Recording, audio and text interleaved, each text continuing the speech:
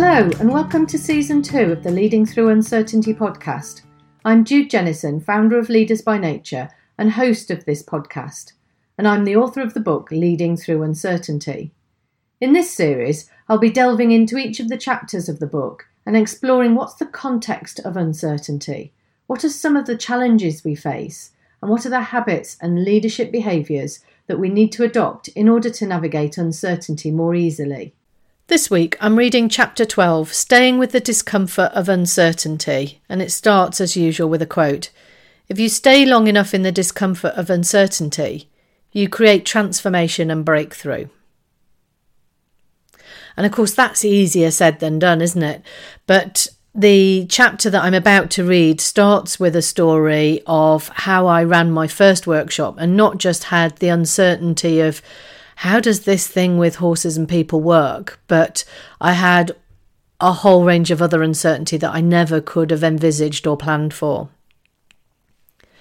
Callie came flying out of the stable, snorting in fear, her head held high. I struggled to lead her. She was dancing on her toes beside me, wanting to rush off ahead, but paying attention to me as well and not wanting to hurt me. This was the afternoon session of my first workshop with clients. I was leading through uncertainty, unsure how to lead Callie, unsure whether my workshop would work, unsure whether the clients would enjoy it. Unknowns and uncertainty in full swing. The morning had gone well. Callie was proving to be exceptional in her first day of work, and I felt good about the learning the clients were getting. I relaxed as things were going well. As I led Callie out, my heart rate rocketed as she bounced from foot to foot beside me. The clients had just built an obstacle course around which they were going to lead her. I was struggling to hold her, so I explained to the clients that she felt a bit unsafe and that I would let her loose in the arena first to burn off steam. I removed her head collar and Callie shot off. She ran up and down the arena at a flat-out gallop, snorting and looking out into the distance across the fields. The clients looked at me as though I would know what to do. I felt uncomfortable. Nothing prepares you for moments like these. All you can do in moments of uncertainty is be curious and trust in your leadership. We stood having a conversation about how we are never in control and the importance of surrendering to what is presented and working through it. Suddenly, I heard the sound of a hunting horn and I realised that Callie had picked up on it long before we had heard it. I suggested that we wait a bit longer, unclear how this was going to play out. A few minutes later, the local hunt appeared over the hedgerow, less than 100 metres away in the field next to us. As 30 horses jumped over the hedge and galloped past with about the same number of dogs, all barking, Callie grew increasingly frantic and flew up and down the arena at an alarming rate. It was an incredible sight, but I was terrified in case Callie jumped the arena fence and joined them. Thankfully, she stayed with us, but she continued to gallop up and down for the next 45 minutes. My workshop was over. There was no way we could work with Callie now. She was drenched in sweat and far too anxious for clients to lead safely. I couldn't get near her.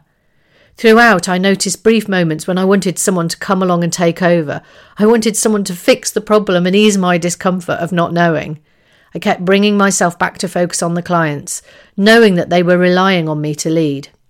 I stayed, grounded in my leadership, trusting that somehow we could recover the situation in some way, trusting that the clients would be okay with the workshop ending this way. The clients never finished their day, as Callie remained agitated and unsafe to lead. I offered them a free afternoon session another day so they could complete their learning. Weeks later, they had still not returned, and when I contacted them again, they explained that they had got all the learning they needed. The learning had been around how to stay in the discomfort of not knowing what is going to happen next and how to respond to it powerfully as a leader, continuing to take responsibility for our actions without needing everything to be wrapped up perfectly with a pretty bow on top. They learned that leadership is messy and that we can still lead effectively even when we're uncomfortable and have no idea what to do next. My first workshop had certainly thrown me in at the deep end of uncertainty. Being uncomfortable. Uncertainty is uncomfortable. We naturally seek comfort and safety, and we therefore avoid uncertainty. Many of my clients talk about being in control as if it was something to strive for. One of the reasons people gravitate towards others like themselves is because they know how those people will think and act. It creates a place of certainty and safety. But we are never in control. Leadership happens out of the comfort zone in times of uncertainty. Whenever there is a lack of clarity, there's discomfort, a sense of not knowing the destination or how to get there. The challenge is to stay with the discomfort long enough to allow something new to emerge. When there is uncertainty, we leave the comfort zone and our default patterns of behaviour show up under stress conditions. An eventual breakthrough is the reward when leaders develop the tenacity and a willingness to keep going in service of something greater than the self. When the ego kicks in and we become attached to a particular outcome, the uncertainty is more uncomfortable. When we surrender to what is happening, we can navigate our way forward, trusting that step by step we create the new. It requires a huge amount of flexibility and a trust in our ability to create the future from what is presented. How can you be more comfortable with uncertainty? In the current climate of great uncertainty, we need more balance. When people are repeatedly put under pressure, they become stressed. While this is a normal response to the discomfort of uncertainty, we need to develop the skills to stay and lead through the discomfort before reaching a state of overwhelm. Taking time out to recharge ensures that we can be resilient. Many leaders in organisations are exhausted due to the repeated pressure of leading through uncertainty. Recovery is an essential part of it, and we need to create space for it. Disconnection and disengagement. With the increasing use of technology, we rarely switch off. Whenever there is discomfort, people reach for their phones as a way of distracting themselves. We seek comfort in the knowledge that there will always be a way of connecting with others through social media, email, or by escaping through playing games. Distraction is a form of disconnection. There is a desire to move away when things get uncomfortable. Notice what your patterns are in a team when things are not going well. Where do you withdraw, and what's the impact of that? Disconnection can show up in lots of ways. For example, the moment you get frustrated in a meeting and switch off, however briefly, or the time someone is talking and you disagree, so you roll your eyes and disconnect. You get stuck in your own thoughts and ways of thinking, believing others to be wrong and you to be right. You retreat to listening to self as a form of protection and shut out the needs of others. All of this creates disconnection and prevents collaboration. At times, listening to self is needed for your safety and to make sense of your thoughts. It's important to notice it, recover, and reconnect when it feels appropriate. Disconnection and disengagement are a normal part of the discomfort of uncertainty. We don't need to fight it, either in ourselves or in others. Developing the muscle of reconnection and re-engagement involves paying attention to the disconnection and bringing yourself back. Fear has a huge part to play in the disconnection. Often people withdraw through a desire to maintain their safety or to avoid conflict. By overcoming the voice of fear, it grows easier with practice to be true to yourself in thought and action, and the ability to stay becomes second nature. We need to allow disconnection to happen for ourselves and for others, and not see it as a broken system, and to trust that it can be balanced with re-engagement. The responsibility lies with each individual to be aware of their patterns of behaviour and to recover and recalibrate more quickly. How can you support people in your team to disconnect and reconnect without blame or judgment, knowing that the baseline for disconnection is different for everyone? When people disconnect, it doesn't mean that trust is broken, although people often think it is. Continuing to trust, respect and build relationships can help people re-engage and feel supported rather than isolated. Relationships require continual attention, and connection is not a one-off event. It requires ongoing nurturing, and this is especially important when people disengage. The tendency is to take it personally when you see others disconnect. When you recognise the disconnection as a way of managing the discomfort, you can create acceptance for the ebb and flow of connection and disconnection. When people disconnect, it becomes harder to reconnect because they lose their sense of belonging. If you see disconnection as part of the process, you can show support and stay open, and it's easier for people to re-engage more quickly. Everyone will disconnect and reconnect at different moments based on where they're triggered and where their comfort zone lies. When there's acceptance that disconnection is part of the process, People feel more comfortable dealing with the discomfort in different ways, and that reduces the pressure on everyone. Holding polarities and paradox. Difference isn't chaos, although it often looks and feels as though it is, because we seek the comfort of certainty and alignment. We need to be able to hold polarities in uncertainty as we navigate challenges with different opinions and approaches. This is magnified when we work globally with different cultural beliefs and value systems.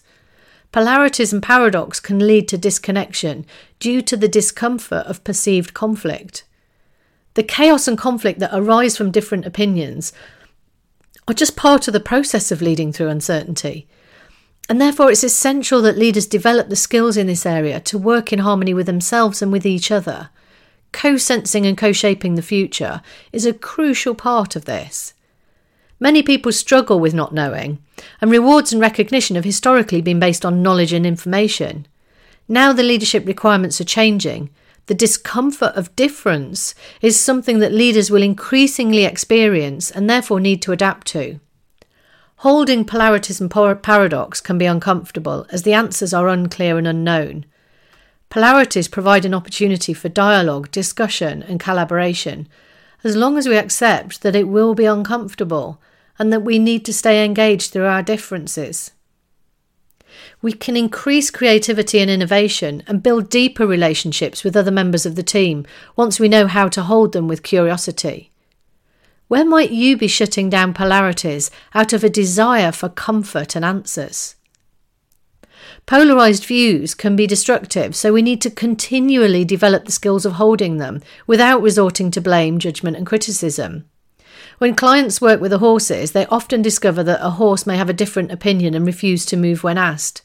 Initially, clients are uncomfortable because their sole aim is to move the horse. Their attachment to the end goal causes them to blame the horse for being stubborn or difficult. In fact, the horse is very willing and engaged, but is waiting for clarity and relationship before they move forward. The horses show a way of being okay with difference without losing trust and breaking the relationship. By contrast, when people cannot get the horse to do what they want, they often become frustrated and want to control and have their own way.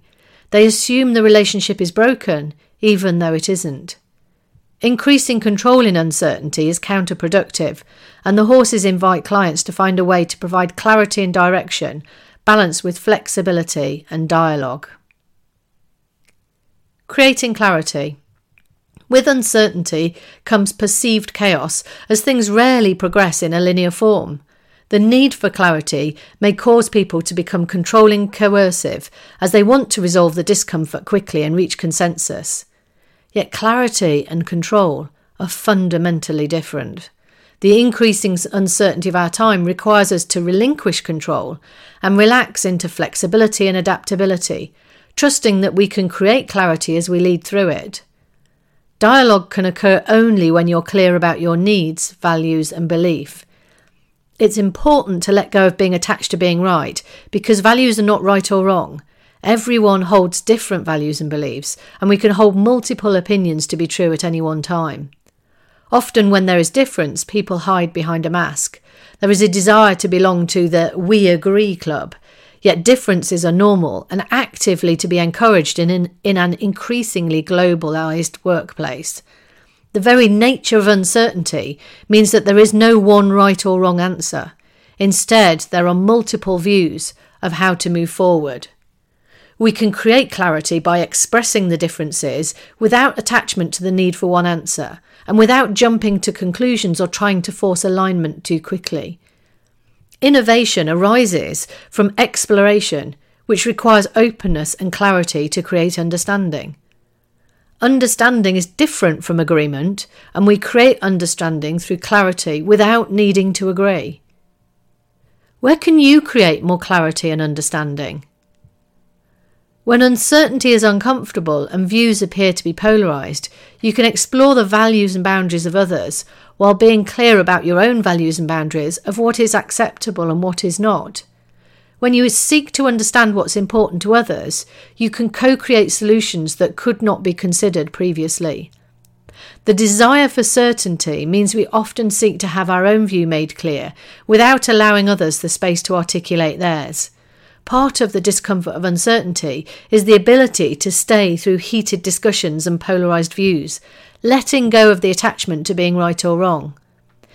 This is a fundamental shift from the 1990s style of management through technical know-how and command and control. When you relinquish attachment and control, it's easier to create clarity. Staying grounded. Anxiety occurs when we're attached to the past or the future. When we focus on avoiding past experiences or become attached to our own view of the future, we are no longer present. It's challenging to stay grounded in the midst of chaos. It's important not to get caught up in the swell of chaos and become a part of it. Instead, grounded leaders stay present and find ways to alleviate the discomfort without becoming a headless chicken. Many people who've recognised the need for calm have learned to project it externally while feeling something vastly different internally. In order to be congruent and to prevent burnout, we need to find ways to create calm within, not just externally. The rise of mindfulness and meditation activities has offered people access to this inner calm. It's central to effective leadership. Paying attention to your physical responses to situations provides an invaluable source of information that you can combine with cognitive reasoning. Tension in the body is information that can guide you to think and act differently. By being flexible in your approach and aware of what you're thinking and feeling, you can lead in service of the whole rather than in pursuit of individual goals. Where can you switch your focus to leading in service of the whole? We create action in the present moment, and we're more effective when that action comes from a place of grounded leadership rather than from a chaotic response to a crisis. When put under pressure, your adrenaline naturally fires up. That's fine for a short period of time, but it can become exhausting for both you and your team if you continually operate from a place of stress. Learning to be comfortable with not knowing and uncertainty enables us to stay more grounded and not invoke the fight, flight, freeze stress response. This is pivotal to the future of leadership, to minimise stress and overwhelm in uncertainty. How grounded are you? With the fast-paced world we live in, being present is a challenge for many people who live and work at breakneck speed. Spending time with the horses enables people to connect to the natural environment, a well-documented place of rejuvenation and reconnection to self. Horses invite us to a place of stillness from which creativity can occur. Research shows that in the presence of horses, we align our head, heart and gut. We slow down our breathing and heart rate, become more present, and experience a clarity that naturally comes from this calm, grounded place. Many leaders have gained clarity over the most pressing problems by finding this inner state of calm in the midst of great uncertainty. They may not find all the answers, but the next step becomes clear, and the grounded sense of calm gives them confidence in moving forward into the unknown. Grounded leaders look after themselves, find moments to disconnect from technology and other people, and find space to recharge. Slowing down enables greater acceptance of the uncertainty and a recognition that it may not be fixable, but instead is something to be navigated. How can you support yourself better through uncertainty? Effective leaders flex their approach and recalibrate moment by moment. This enables them to stay in the discomfort of uncertainty without needing to create a short-term fix. Breakthroughs always follow uncertainty and chaos. The challenge is to stay grounded in the discomfort long enough to create the transformation. And that concludes this chapter on staying in the discomfort of uncertainty. And, I think this is a really challenging thing to do. We naturally want to retreat as soon as it gets uncomfortable, and we want to push through or run away. And we need to find a different way of navigating it. Although disconnection and disengagement are part of the process, we need to be able to re-engage and reconnect quickly and create an environment where other people can do the same thing.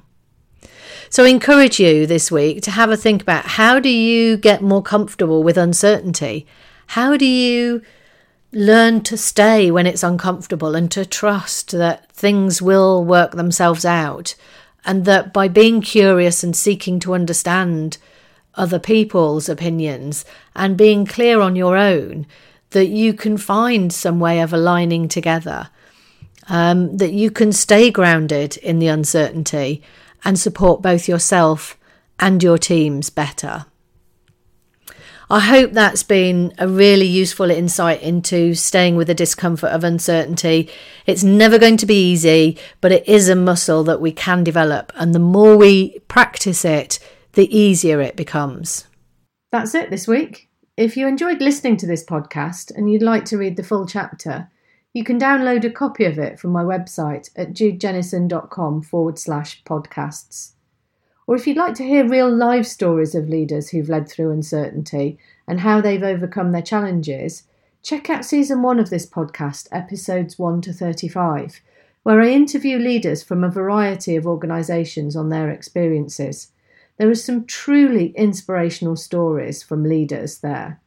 I'm Jude Jennison, host of the Leading Through Uncertainty podcast and founder of Leaders by Nature. Keep leading, and I'll come back soon with the next chapter of my book, Leading Through Uncertainty.